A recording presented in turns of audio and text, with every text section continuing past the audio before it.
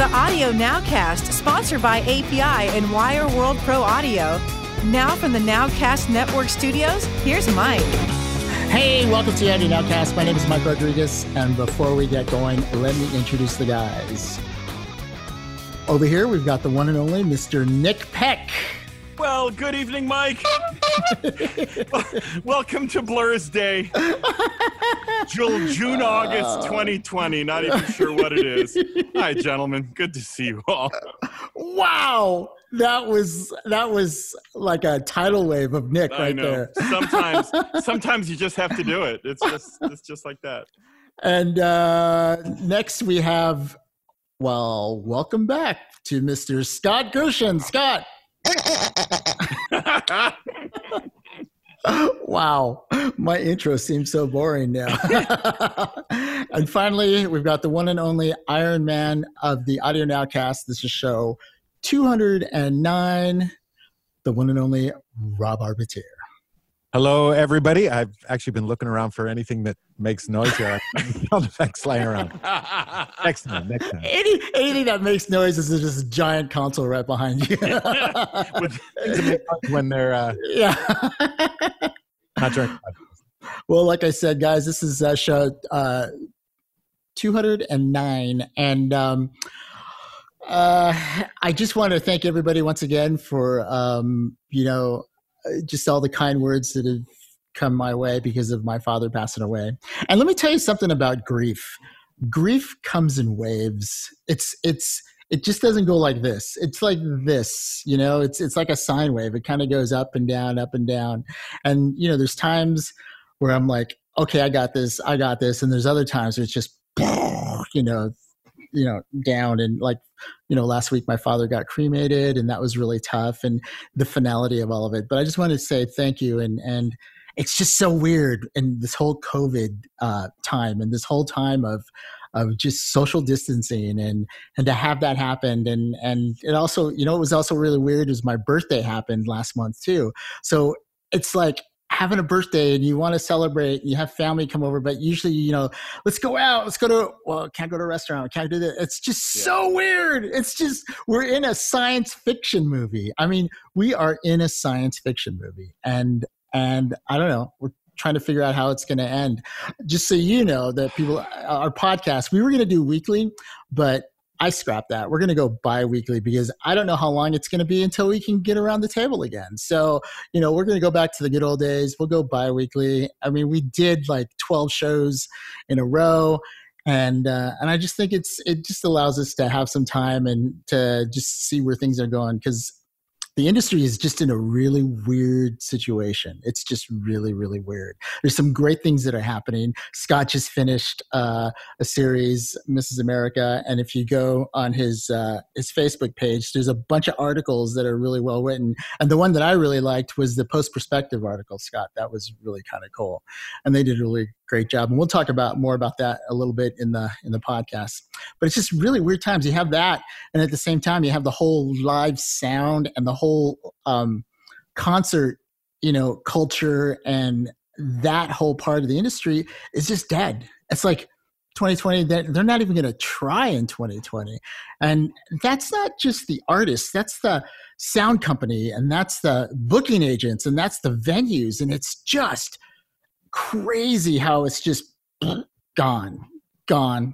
So, it's just really strange times right now. So we're going to go every other week, and we're just going to hang on for the ride and just see where this all goes, especially in the next couple months. I did visit the podcasting table earlier, and it's extremely dusty. So. One of these I'll be around again. You should take a picture of it, and we'll just put it in a square. Yeah, it'll be there. The table has its own Zoom account that it can use to be with. Yeah, exactly. Mm-hmm. The table has its own Zoom account. We'll put a little microphone going, hello. Hello. Hey, but so let's just start in. There's a couple things I want to follow up on, and one of them was what our last podcast, 208. Rob started to share his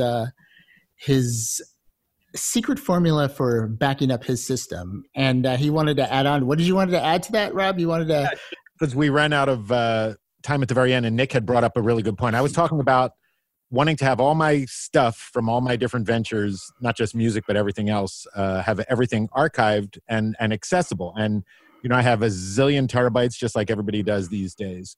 And I like to have everything that I might need to get to be accessible on a single server, which I repurposed an old 2008 Mac for.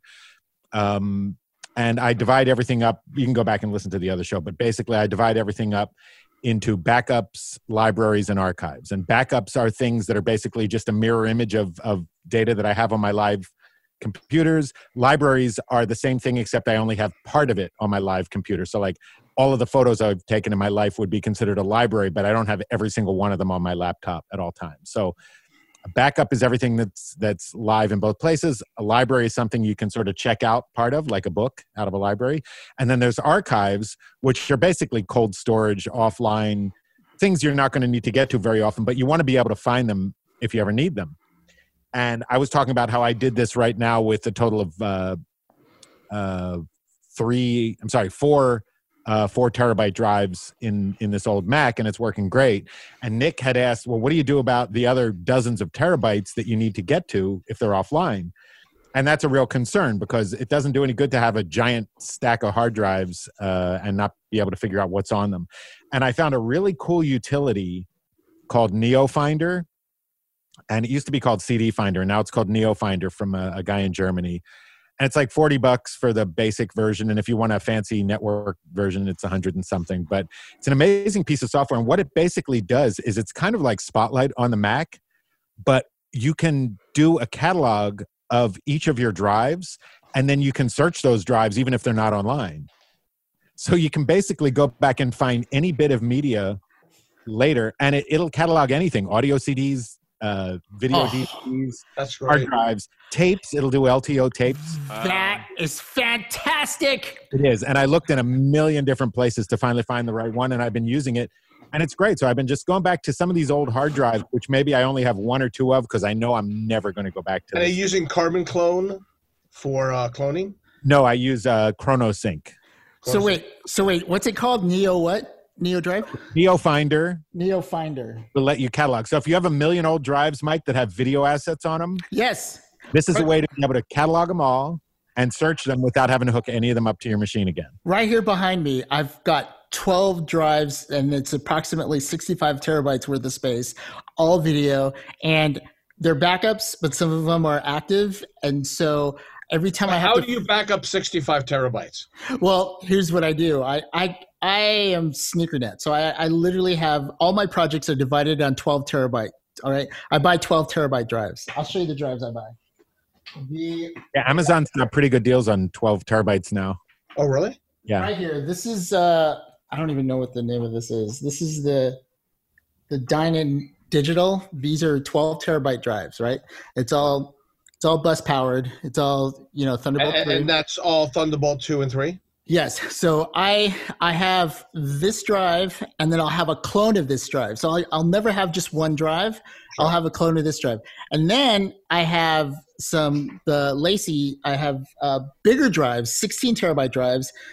16? Or yeah, I think it's 16. Anyhow, that I'll put a copy on another copy. So I'll usually have 3 copies for everything. So you don't have a RAID with RAID 5 or RAID 6 or anything like that? I don't have a RAID because two reasons. I budget when I do my projects. In the budget, I always put hard drives as part of it, and I have to. Well, prior to COVID, I would fly with these, so I could take these. Like if I went to Nashville, like let's say I was working on something for API, and I had to do an edit or I had to go, I would. This is small enough I can take in my bag with me. So not only I can take this, I can also take a backup if I needed to, depending on what the project was. So I could fly with these drives. Now it makes a little more sense, but still I like, man, I just, and this comes from my touring days. I never want one critical piece of gear to just knock me out. Like if my RAID went down, I didn't want to be like, oh no, so I never want a critical piece of gear to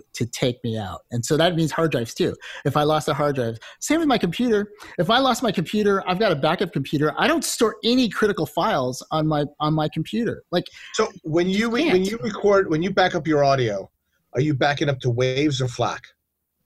No, all my backup is straight across 1-to-1. It's not compressed at all. It's literally, if anything happened, I would be able to unplug this drive and plug it in. Same with my documents all go up to the iCloud. That's the beautiful thing, is you keep your edits, your documents all up on the iCloud.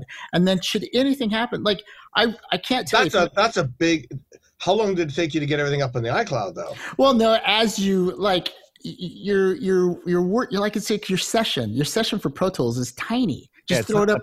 It's just the edit. It's not the media. The media lives on these drives, the edit and all that stuff. But what you want to do is you want to make it so that if any piece of mission critical gear goes down, you can get up fast. And like I said, that's from the touring days. Ask Rob. Rob knows. Like, the show had to go on. So if there was a keyboard that was really like critical to a set, I would always have 2 keyboards, and they would be exact. Like, I don't have time to fix it. I just would rather boom, boom, swap it out and go, and then fix it later. As a matter of fact, when you have mission critical technology that you can't do the gig without, you end up using CDs to run the show in Singapore, which basically happened with, we totaled on the podcast. One time the Waveframe went down, and instead of having all these amazing, great sounds and everything, Rob had backup CDs, and that's basically what we used. Anything in a storm, I mean, you do what you got to do. Let me just wrap up with a few. Sure, go ahead. I didn't mean to steer the thunder. Definitely, Mike. I thought of you when I found Neo Finder, because with all those, that's great. Scott, just so you know, what I did in my server, and I misspoke, I actually have 4 2-terabyte drives in this server, not 4s, because I really only need about 8 terabytes online of backup at any given time. And what I did is I have 3 of them in a stripe array, so they're really fast. Right. And because I have lots of computers that can be attacking those servers at the same time, and I can get to them over the internet. So I wanted it to be just really fast and be able to serve other lots of machines. But I then have external drives that get backed up from the RAID. So it backs up to a Slowpoke single drive, but the version I use is off the RAID, which is really, really fast. And then for all the backing up, I'm using software called ChronoSync, which is from Econ Technologies. I looked at all the latest, greatest. I used to use Synchronize Pro X, which isn't being developed anymore. But ChronoSync is amazing. And if you're using it on a server, they have a thing called Chrono Agent, which will actually make the communication between your computers and the server noticeably faster. So you can back up an entire internal SSD from your MacBook Pro. You can do it in a fraction of the time you would normally do it just by copying files in the Finder. And if your system goes down, because this actually happened to me a couple of times, would you still use the Apple's, the Apple restore, or do you do it off of? ChronoSync can make bootable backups. So what I do now is I always have little SSDs with adapters, just USB 3 adapters, and I plug them into the MacBook Pro, and I have ChronoSync make a bootable backup. So it's like Carbon Copy Cloner, but it has a million more features. Wow. I think, Scott, you're talking about Time Machine, and that's really sort of... Yeah, that's what I saw, yes. That's like a consumer level thing. I think when you're talking about production stuff like this, you need hardcore stuff like what Time Machine also wastes a lot of space because it keeps so many versions of everything that you're never going to need to go back to. And ChronoSync can do that. You can tell it before overwriting a file to back it up, and it can maintain a list of time-dated archives. Nick's right. Time Machine is the consumer easy version. ChronoSync, it is a little bit daunting, the user interface, but it is so powerful. And if you use Chrono Agent on your server, it's way faster than any copying on a Mac. Right? Having said that, though, I will say I Time Machine back up my laptop all the time. So I have all my critical files in the cloud. I have all my media backed up across several drives. But daily backup, I'll just go ahead and back up. Time Machine is so easy to use. But you know what I found with Time Machine is... I'll just use it. Get a dedicated drive, and that's all it does. We've had 2 brownouts, and both brownouts basically took out my my trash can. and it just everything became unstable, so I had to do a restore. Then it didn't. Then basically after 10 hours, the drive just stopped, and it crashed again. And I would definitely invest in a UPS. I did. I now have the UPS on there. The UPS. Not only that, not only do we get a UPS, but we're putting in 2 power walls for the whole house. Well, that's good. Well, So- I don't know what happened in your circumstance, but I know I've had. Okay, when you back up the Time Machine, first of all, it backs up your data, your Yeah. applications. It'll basically back up the way you had it. I've used Time Machine in a couple different instances where it really saved my butt. And one of them was one time I updated a piece of software, and the updated version of the software just crashed my system. So I went into Time Machine and I re-uploaded because I didn't have the installers. So And I do you have a power reinstalled. drive with it or non-power drive? I have a non-powered. I use the Pro Sony backup ones. Yeah. Let me see if it's close enough. And do they make actually a backup drive? It's, you know what? This is kind of the industry standard. Hold on one second. Let me grab it really quick.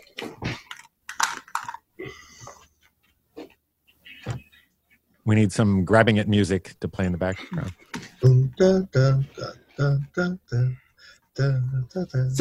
back in the day where you used to back everything up until like Sony Betacams and stuff like Yeah. that would be your backup. Well, now since everything is files, Sony still needed to, figure out a way to back stuff up, and it's these little drives here. I don't know if they used to be gray, and now these are the black series. I don't know what they're called. I'll have to. And are they meant for specific backups or just transfer drives? They're meant for backups. This one has a USB-C port here, but it also, what's really cool is it has a built-in. What's it called? The Sony what? It's the Sony, and see, it has a built-in. I don't know. I'll find out the model number. While you're looking, there's one other thing that I started doing that I also wanted to pass on because I think it's kind of a cool idea after a lot of research. I'm trying to do 3 backup copies of everything, which I'll keep in a few different locations. But what I've started doing is buying 3 of the same size drives to do this, but different brands and models. Interesting. Never know which one is going to last the test of time. Slower drives tend to last longer and have a better chance of working down the road. So I'll buy like a 7200 RPM, a 5900, and a 5400, and maybe 2 Seagates and a Western Digital. Because the truth is, down the road, you don't care which one works. You just want one to work. And if you buy 3, there used to be issues with drives like they'd have bad lubricant, and the lubricant would seize up. And you could have 3 of the same drive and all 3 of them wouldn't start up. I went through that with Stevie a bunch of times. So the idea of buying different brands, different speeds, different models, different product lines gives you a better chance of these things actually, at least one of them spinning up. And would you never, is there I would never buy a drive more than X amount of terabytes? No, that's actually not the problem. The drives that tend to fail are drives that have spun up and down a huge number of times. Right. And the faster the drive is, the faster you go, the faster you burn out. The faster drives. Did you ever shut your servers off or do you keep them on? No, I actually have it. My server now goes to sleep 1 minute after the last activity, and it stays asleep until I need it again, and it spins up within about 10 seconds. And I let it sleep all the time. Sleep, or do you actually shut it off? No, it's a tower. It sleeps. Okay. But it goes from using about 150 watts to using a handful of watts. I'm not sure what it actually uses when it's asleep. But I like the idea of not spinning the drives because sometimes I may not touch that server for a week. Yeah. The idea of a week of wasted rotations, it's better to me to just let it spin up every now and then. Hey, I totally agree, Rob. And Scott, this is the model number is it's the PSZ-HC, and then I have the 2T, which is a 2 terabyte. But right. It's kind of like the industry standard for backups, especially like at the post-production places that I worked at and stuff like that. That's what they would sell. Although having said that, LTO, they just did a new algorithm and they're going to be able to do like 25. Who was LTO? LTO tape backup. Oh, okay. Tape backup. They're going to be able to do now like 25 terabytes, 60 terabytes per tape, which is going to actually be the most cost-effective way of backing up giant. But drives are pretty cheap these days. It's no longer $1,000 for a drive. But you couldn't get 25 Go ahead.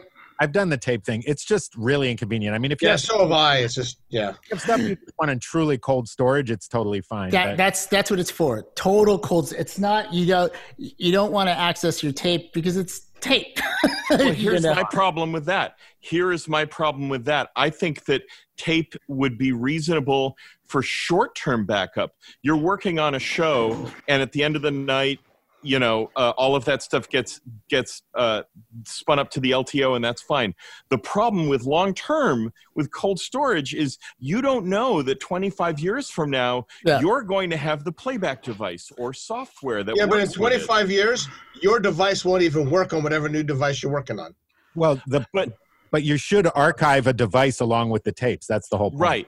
Right. But the thing that I think about that is if you are archiving things on hard drives that have got, a USB port and you're using FAT32 and WAV files, this is getting back to your thing about FLAC, Scott. If you're using the industry standard formats and the industry standard hard drives, the odds are going to be much higher that you're going to be able to retrieve data off of it 25 years from now. And it's interesting that you say that because I just came through, I had many, many, many terabytes in SD2. And I just was too lazy to do it. And then I found that SoundMiner 5 and Pro Tools doesn't read SD2. I had to go to SoundMiner 4.5, take a whole, and I hate to say it, I had to take everything because I didn't know what was what. So I took all like 38 terabytes and mirrored it, took days, to another system because I wanted to keep the folder structure. Well, I think tape is used a lot more than you guys realize. Like, tape is backup of a backup. Yeah, I mean it's there, but I think you're right, Nick. You're right in the fact that you don't know how long it's going to last, and I think that's the whole science of backing up is to take your pool of data and to move it around to always be current because you never want to get left behind. I will say, I know a lot of people who've backed up to LTO tape. I don't know anyone who's ever retrieved anything from one. You know what? I will say that I have, when I used to work at that post facility I worked at before, when they want you to, hey, you did this 5 years ago, can you pull up that mix? Well, to be able to go to the tape and to pull it up is one thing. The good thing is the newer tape machines don't take nearly as long as they used to. I remember it used to restore 4 gigabytes and you're like, all right, let's go to lunch, and they were quick, but it's kind of a pain in the, it's a pain in the neck because it's all linear and you have to make sure, it catalogs it up front. And then once you can find it, then it has to go find it. Rob, where we get it is it's not even about libraries, but projects. Mm-hmm. So there are projects that we've done, and then somebody comes back a couple years later and says, we'd love to see what you did, and we need reference because we're doing the blah, blah, the version 2. I have that happen too. I just go back to drives. I was a big proponent of the tape thing for a while, especially once they started. I remember you and I had tapes, the SCSI tapes. Yeah, what were they called? And we hated them. I mean, they were $100 a tape. Yeah, and we had to buy like 10 of them. Quantum was the big name back in the day. The Quantum tapes. Scariest thing in the world, though, and I'll tell you, this absolutely happened to me, is when you load a tape up after not loading it for a while, and the machine eats your tape. I've had that happen. Okay. That is like there's.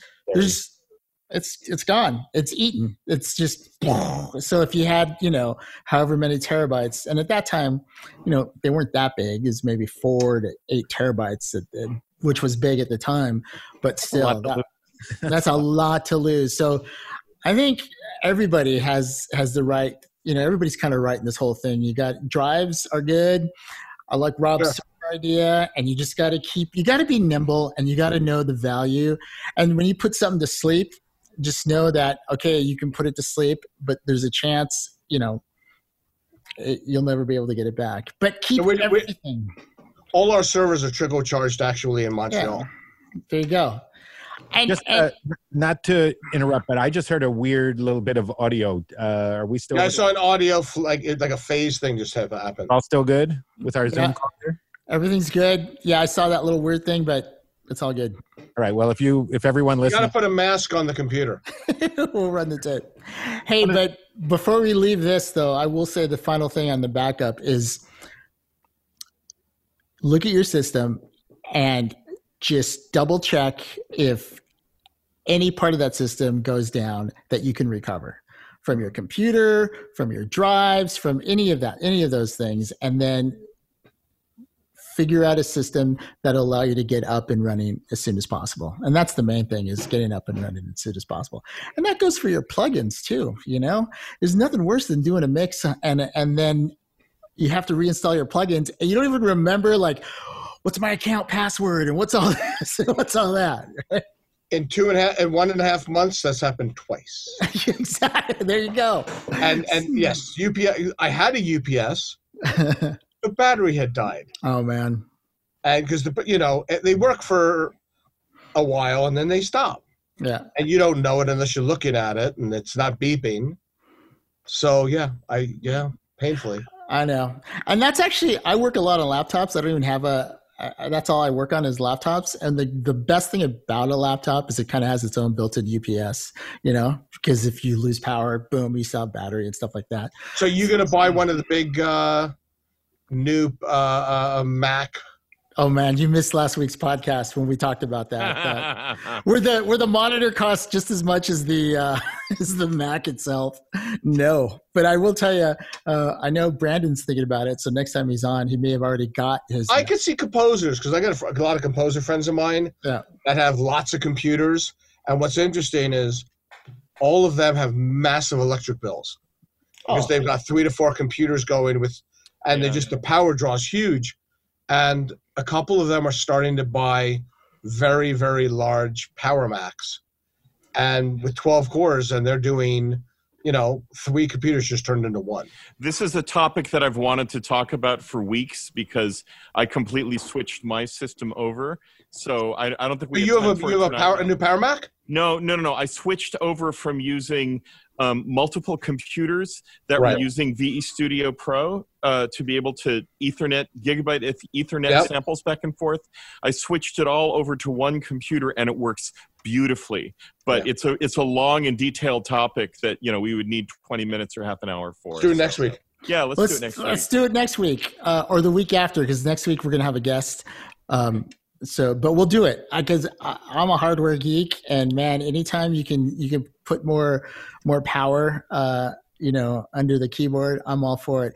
As a matter of fact, I was looking online and just to feed a little bit into that, and I was thinking about upgrading a friend of mine's studio that I put together, and he has a trash can Mac. And actually, right now, if you want to replace the trash can Mac, you could replace that with the new PowerBook that Mac has. It's actually more powerful than the trash can Mac, which for him. But it doesn't have as many cores, though. If you've got a 12-core Power Mac. Right. But to go to what he's using it for, the cores aren't going to buy him a whole lot. And you can get, 8 cores, I think? I think with the i9, you get probably just as many cores, I think, with the i9 chip. You have to go to the powerful one. But it's amazing how prior to the mega Power Mac that they have now, there was that whole gap from 2013 to right now, like that whole 7-year gap.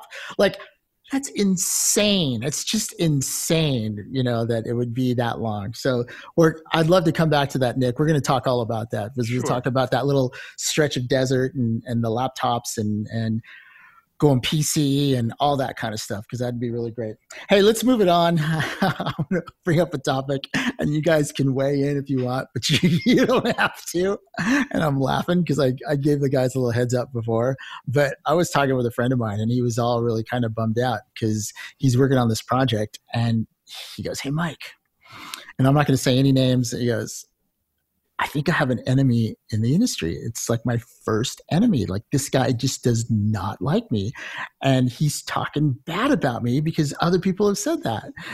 And I'm like, dude, you're now a seasoned veteran. Because I guarantee you, in this industry, somewhere down the line, you're gonna tick somebody off, and even through no fault of your own. And I told him the story about back in the day when I was dialogue supervisor for a small little film company, sound company. I worked on this movie, and the director, like, I got promoted to dialogue supervisor because they fired the dialogue supervisor before me. And it's like, and if you want to ask me how many months I had of experience at that time, I was probably, cutting dialogue for a good 6 months. Anyhow, to make a long story short, I went to the stage, we're doing some ADR, and he got pissed off at me. But he remembered my name and was angry at me for the longest time, because years later, a girl that I was working with, who was actually one of the assistants, worked with the same director. And this director, and thank God he did low budget B movies, still had it in for me. And I don't even know what I did other than his movie kind of sucked, but I never told him that. But it's you just never know where you're going to have enemies. And there's a couple different ways you make enemies. There's one like through no fault of your own, you do something, you miss, I don't know, you just don't follow along with the program, and for some reason maybe didn't give him enough.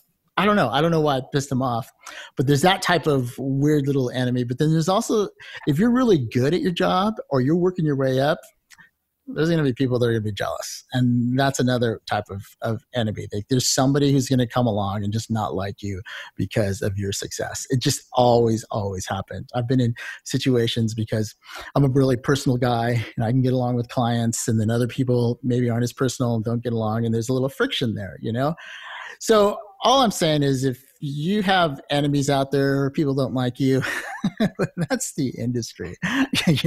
That's the way. I mean, it happened back when I was touring. There was other crews that couldn't stand our crew and they would sabotage us. It's just, I would love to say people play nice, but they don't always play nice. I don't know. Any of you guys ever made any, you don't have to name names, but made any enemies out there? Anybody? Or if you don't want to talk about it, I understand that too. Well, I've had a lot of time to think about this over the years. And yes, there have been at least 3 times that I can think of where I was working with another audio person, another creative person, and there was this friction, and it would get worse and worse and worse over time. And I was so angry at them each time, and I'll give one specific story, but overall, I was so angry at them at each time. But now that I look back at the events that took place 20 years ago, none of it matters. And I have no idea what was going on inside of the lives of those people. I have no idea what was going on in their houses or in their heads. And if you can step back and have a little bit, if your self-esteem is screwed on straight, and you're able to approach those kinds of situations with as much kindness and compassion as you can, which is not, minimizing the fact that you're mad about the fact that somebody else is mistreating you professionally, I think that that's a good, healthy way for you to be able to move on and to be able to continue to be successful. So I'll give one story, although they're fairly similar. So years ago, I was the audio director of an Activision game studio, and we were working on a music project, and I was very excited about it. And I was the one who was really pushing it, right? Being the musician there in the studio, I was pushing this whole thing, and I was so excited about it that over one weekend, I wrote an entire storyline for, what this music game could be, right? I wrote the whole narrative. And then, I came in and I tried to push it on, sort of the rest of the people. And I got quicksand, I got stonewalling. I didn't get what I thought I was going to get, which was, this is brilliant, you genius. Let's continue. Let's keep working on this. Instead, people were, a couple of people were not thrilled. And one of them was the creative director of the studio. And so he and I were sitting in the room trying to work out a project, this whole thing. And I felt like he was bullying me the entire time. And I did not understand why, and I couldn't get it. And it made me so upset. And, as I look back now, later on, it's like, oh, I was stepping on his turf. I was stepping in his territory. He was the one that wanted to write that story, not, me doing it instead. And so if you look at it and we finished the game and, sort of happily ever after. But I mean, if you look at it from that perspective, it allows you, if you can take the 30,000-foot view and look at your own part of it a little bit more dispassionately, I think it makes it easier for you to understand why it is that that there are people out there who are quote unquote your enemies, or people that you don't get along with. And I think if you treat them with respect, hopefully if they're adults, eventually that stuff goes away from them too. Nick, you brought up a great point. There's nothing will get you an enemy faster than breaking protocol. Like going above somebody's head. Like there's ways to do things, and there's accepted ways, like, one of Scott's editor wouldn't go straight to the director, you just don't do that kind of stuff, and like Scott, I don't think he'd go behind, on a creative decision behind a director straight to a producer. It's like, it's a whole team. There's this whole formula of how we all get together. And so, yeah, it's interesting though. But you brought up another point too, is after a while, it doesn't really matter. It doesn't really matter, if you like. And sometimes, let's face it, sometimes people do stupid things. I know I've done dumb things where I'm like, man, I just blew that situation. And you just gotta, shake it off and keep going. But that was back in the day when you had face-to-face. Now through all this whole Zoom thing. I don't know. Rob, Scott, you want to add anything, or you just want to keep shut and just have a happy little career? I have plenty of those stories. Not that I've made a lot of enemies or anything, but I definitely went through a ton of professional jealousy stuff, especially during the peak of the Stevie Wonder days. Oh yeah, I bet you did. There were so many people who were like angling for my gig. And my gig was really specific. I mean, I was playing keyboards and writing software and producing in the studio, and I was doing a lot of different things, and I had a very specific niche, and obviously a really, really close relationship with Stevie and his band and the crew and everybody else.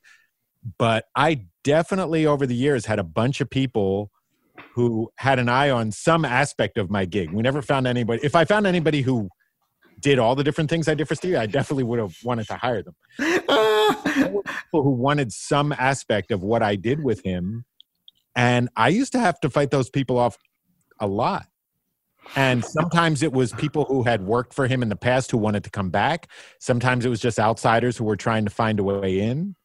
And the thing is, we had endless work. If we found talented people, I mean, I helped hire plenty of people to help us, and we put together many crews.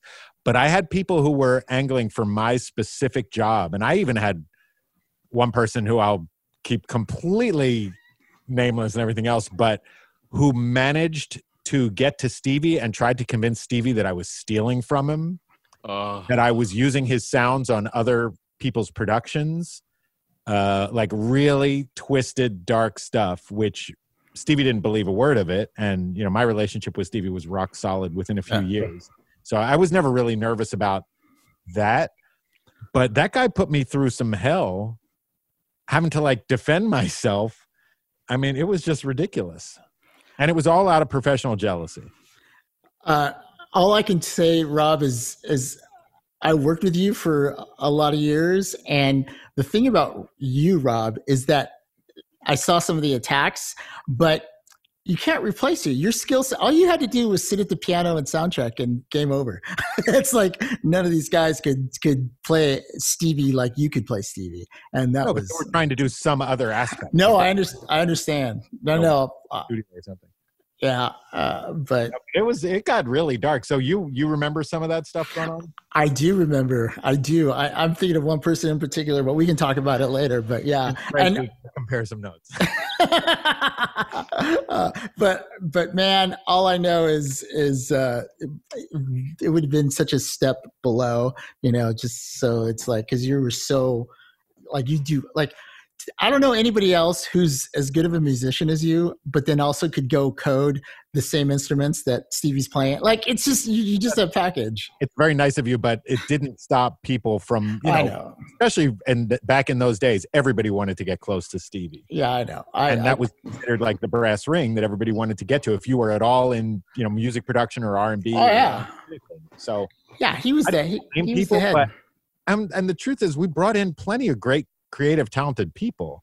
It's not like it was a closed circle. Lots of people came through the Stevie world, but there's a right and a wrong way. And the right way is not to try to kick the guy out who's had the gig for 20 years. Yeah. You know, that's not usually going to work. That's true. Hey, Scott, how about you? You have any enemy stories you want to talk about? If not, we'll move on to our gear that we're going to show. I'll say this. I've been doing this for 400 or 500 years already. There are landmines everywhere. But here, let me say this as an ancient one. Here's what I do know. I've been doing this a long time. If there's anything that destroys creativity, it's politics and it's interactions. And when I look back at all the things that kept me up at night, all the things that aggravated me, it's all wasted time. All of it. And for me, look, we don't live forever. And as you get to a point within your career that you want to start picking and choosing how you want to live your life and how you want to react to things. And even with the current climate, whatever your political disposition is, it's easy to get paralyzed. When you work in giant corporations, it's easy to get paralyzed. It's easy to just stop because you're so frustrated, so distracted, and so turned around that you no longer know what's up and down, and you don't have a creative bone left in your body because you're exhausted.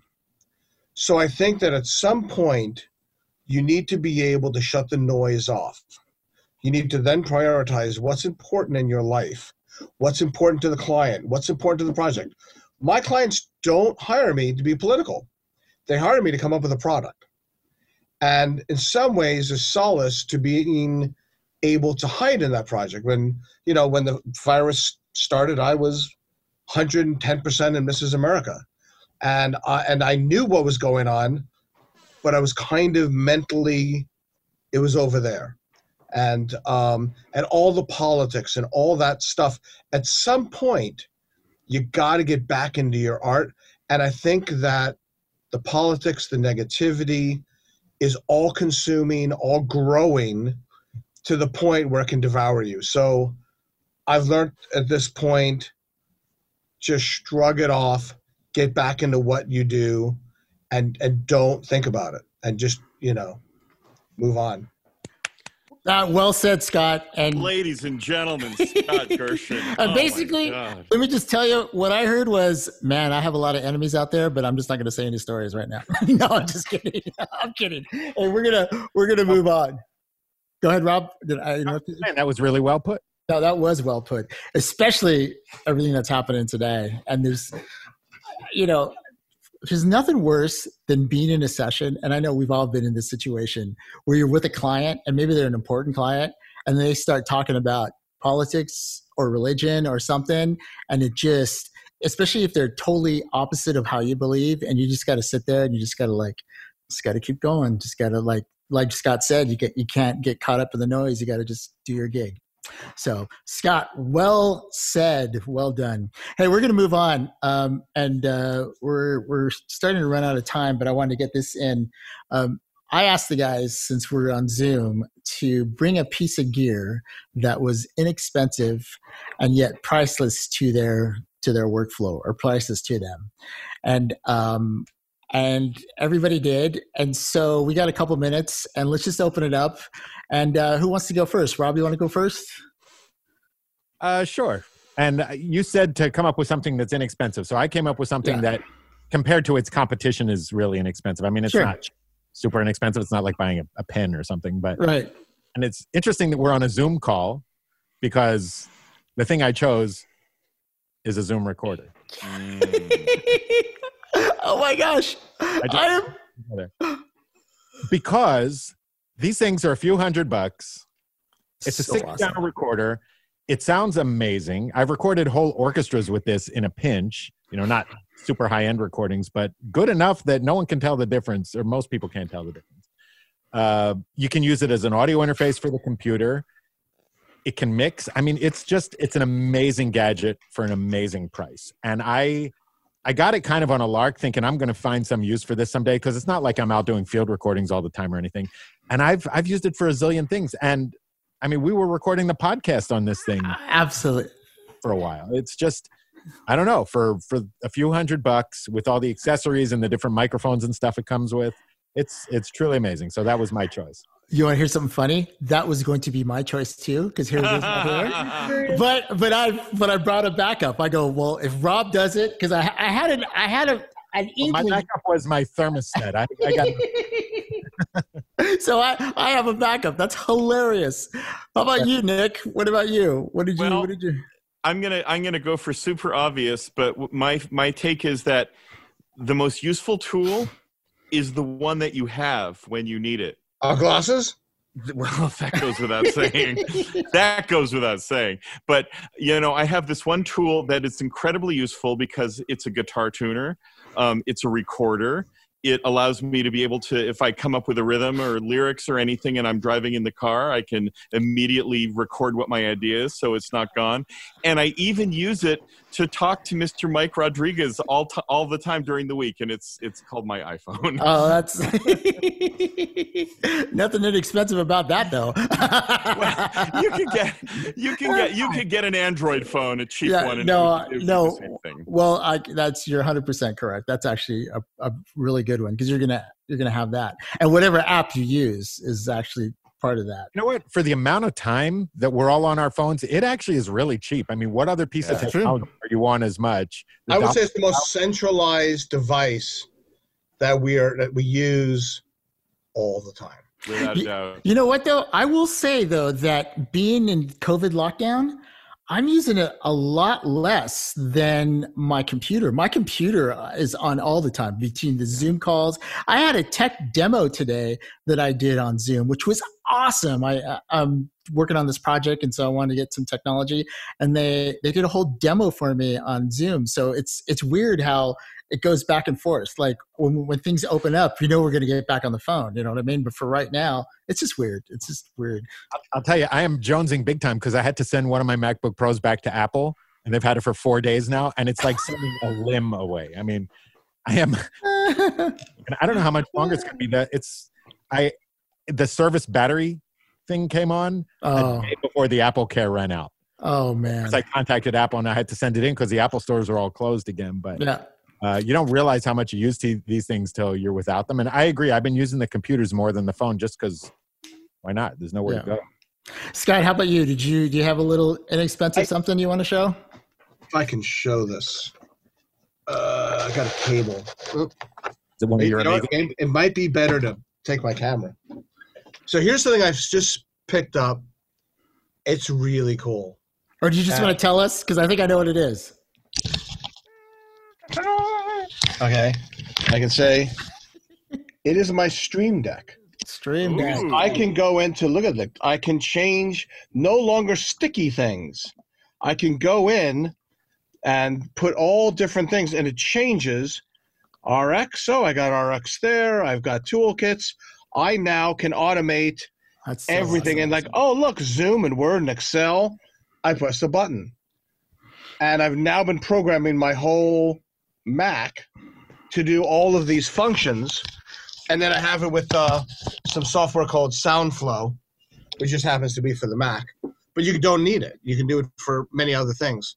And what I liked about it, I've had X keys and I've had all these things, but X keys, the way this works is you make a little sticky thing and only gets 4 characters. You hit the button, the thing flies off, and you lose what it is, and it's only 1 button per function.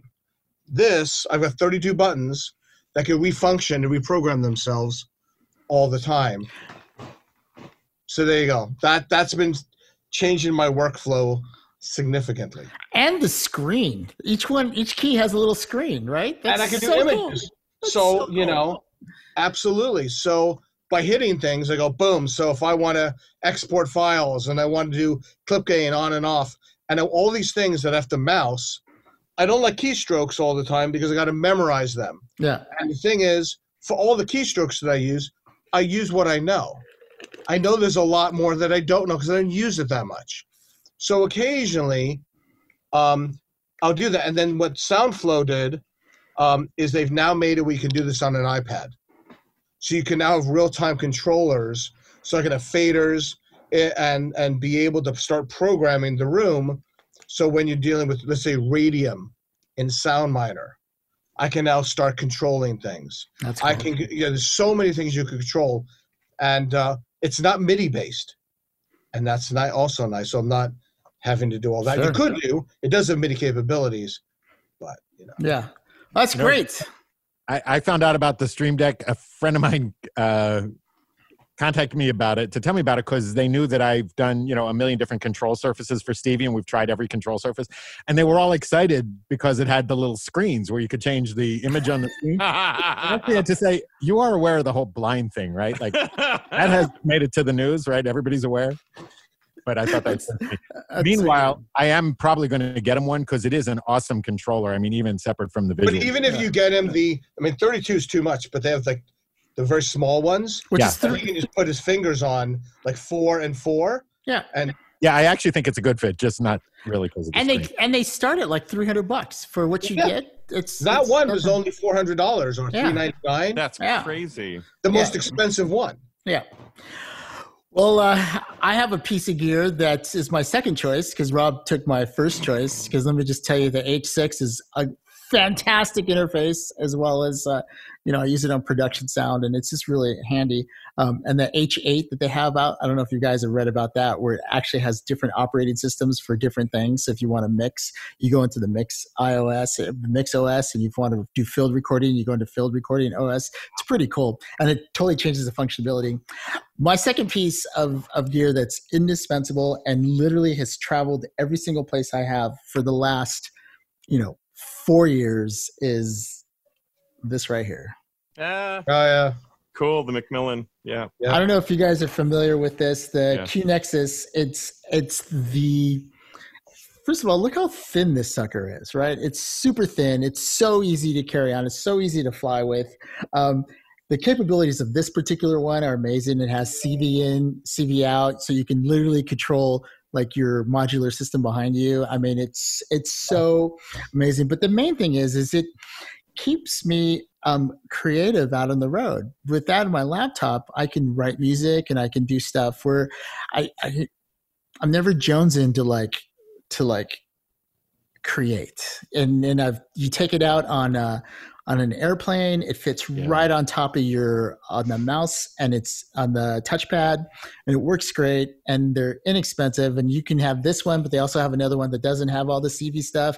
You can hook up a pedal to it. It's like the best little micro keyboard out there. You got to get used to the weird little surfaces, and then you have to set up your velocity, because sometimes if you hit it like this and it's so you want to set up your velocity curve and all that. But once you set it up and they have all these programming and stuff like that, I can't say enough positive things, and it's not like I'm sponsored by them, but it's just such a smart little keyboard, and the fact that it has that really nice feel, it's just a really great keyboard, and it just has kept me productive throughout all my travels and stuff like that. So there you go. Back when we used to travel, the Q-Nexus is awesome. I have one too. I use it with my 1010 Music Black Box, which is a little small portable sampler sequencer device, and the two of them work together really, really nicely because they practically fit in your back pocket. They can go along with your laptop, and it's not even, you're not even breaking a sweat. Yeah. So that's back when we could travel. I mean, we could still travel, but I don't know. I'm not too anxious to travel. Although I did have a friend who just flew yesterday, and she said that it wasn't a problem. He goes, it's a little weird. You have your masks, and they don't have any service. They give you a little bag when you show up on the airplane. But once you get past all that, it was pretty much, like flying before, except there's not nearly the crowd. So I don't know. I guess people are having to travel, but with all the in-state quarantine and all that, I just assume just stay home until everybody gets it all worked out. Well, hey, listen, we're going to start wrapping this up. What a fun podcast, man. This is really great, talking about the backing up and all that. I do want to encourage people to go to what was that name of the I can't believe I forgot. For Scott Gerson's the article on Mrs. He's right there. Why don't you ask him? Yeah, Scott. What was it? Was Post magazine, but it was also Post. What was the other magazine? So we came out. We're out in Post Magazine. We're into Post Perspective. Post Perspective. And then we just came out today in the Hollywood Reporter. And for anyone who's interested, we're doing a worldwide call on Thursday of next week. And Perfect. It's all over LinkedIn. And we're bringing in some of the actors that I used for the Walla Group. And we're going to just talk about what we did, how we did it. So if anybody who's interested in that, that will be live and you can ask questions. And how do we get there? If they want to, where is that? Is it on through LinkedIn or Facebook or? No, it's you have to register. So if you go to LinkedIn, if you go to LinkedIn and look up Mrs. America, or you look up my name with Keyword Studios is hosting it. Okay. Then they will be able, and to do that, and going to get a little bit of audience. We're going to be broadcasting both in the United States and Europe. That's fantastic. I recommend people do that because, I like to brag about our panel members, but Scott did a really great job on this one. And some of the things that he had to do, which we don't have time to talk about, so I'm just going to mention super quick. Like, for instance, coming up with an all-girl Walla group that was at the right age for all of what was happening in history at that time, I thought was really, really interesting. I thought it was really eye-opening on how you did all that and how it, contributed to the sound of the whole thing. So anyway, before we go, anybody want to, we know Scott, you've got this next Thursday, which is great. I'm looking forward to that. I'm definitely going to sign up for that. How about you, Rob, Nick? Anything you want to plug, you want to talk about? No, I'm going to be sitting by the front door waiting for FedEx to bring back my Mac. Withdrawal. You know what I did? Right before I shipped it in, I made a bootable backup onto a little 2 terabyte drive that I could then plug into another MacBook Pro, and I'm running off that. It's as if it never left, but I'll be very happy with that. That is the coolest ever. How about you, Nick? A couple of things. First of all, if anyone wants to see the QNexus in action, go look on YouTube. I did a version of the Tangerine Dream classic Cloudburst Flight with the QNexus and the black box. So if you just go look for Under the Big Tree, all one word, and then Cloudburst Flight, you'll find it and you can see, and it was very cool. I am now, my quarantine hobby, trying to finish up some big videos that I never had time to do before. And so I'm finishing up what looks like it's going to be an hour-long video on the Buchla music easel, and it's every last knob and switch and examples and showing how it works. And I'm sitting here. I shot 100 insert shots for it. I'm like, oh, I got to have my head examined. Why am I doing this? But it should be done this week anyway. That's fantastic. If you haven't seen any of Nick's videos, he like dives into the sucker. I don't have that kind of patience, Nick, and more power to you, man. More power to you. Thank you, brother. That's great. I'm working on a couple things. I'm doing some short films for API, which is kind of fun. We've posted the first one, and basically just different perspectives. They're called API stories, and it's just stories about API gear and about people using it. But it's not so salesy. It's just more like stories. People kind of like the stories that we tell on the podcast, and it's actually kind of fun. Where can we find it? I want to see that. Where can we find it? It's on API Audio. It's on their. I think it's on their. Well, I know it's on their YouTube, but it's also on their IGTV as well as on their Facebook. So you can kind of check it out. Have they been manufacturing during all this craziness? Yeah.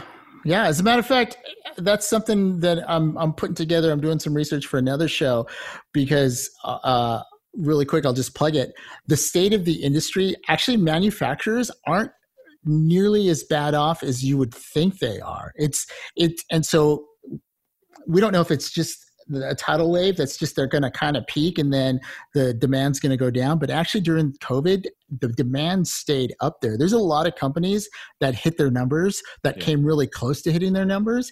It wasn't as devastating for some of the manufacturers out there as it was for, some of the venues out there and some of the other stuff. So the economic hit was not even across the board, and let's face it, it wasn't even across the manufacturers. Like you got the consoles, and if all you did was consoles, then, you know, not too many people are installing giant consoles, but there still are some console installs that are happening.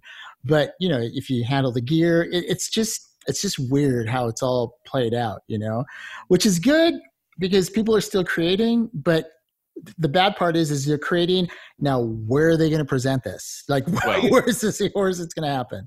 But I will say this, that in the California area, all the studios, since they're down, are starting to upgrade all their rooms. Yeah. There are more Atmos rooms being built because they know the flood's coming.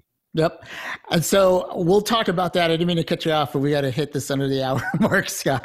But yeah, so that's another podcast that's going to come down. Is really going to talk, and I'm going to get Bobby involved. And we're going to talk about how the industry has handled this whole shift and what it means for the future. No one's planning on any concerts before 2021 at the earliest. So, wow, that's a big hit. Anyway, if you have any comments or questions, you can reach us at audio@nowcastnetwork.com. That's audio@nowcastnetwork.com. For myself and all the guys, thanks for listening, and we'll see you in 2 weeks. Stay 6 feet from Andrew, Joanne. Thanks for listening to the Audio Nowcast, sponsored by API and Wire World Pro Audio. The Audio Nowcast is hosted by Mike Rodriguez and features a panel with Rob Arbitier, Bobby Osinski, Scott Gershon, Nick Peck, Diego Stucco, Brandon Birdside, Martin Page, Bobby Summerfield, and maybe a guest or two. We'll see you next time.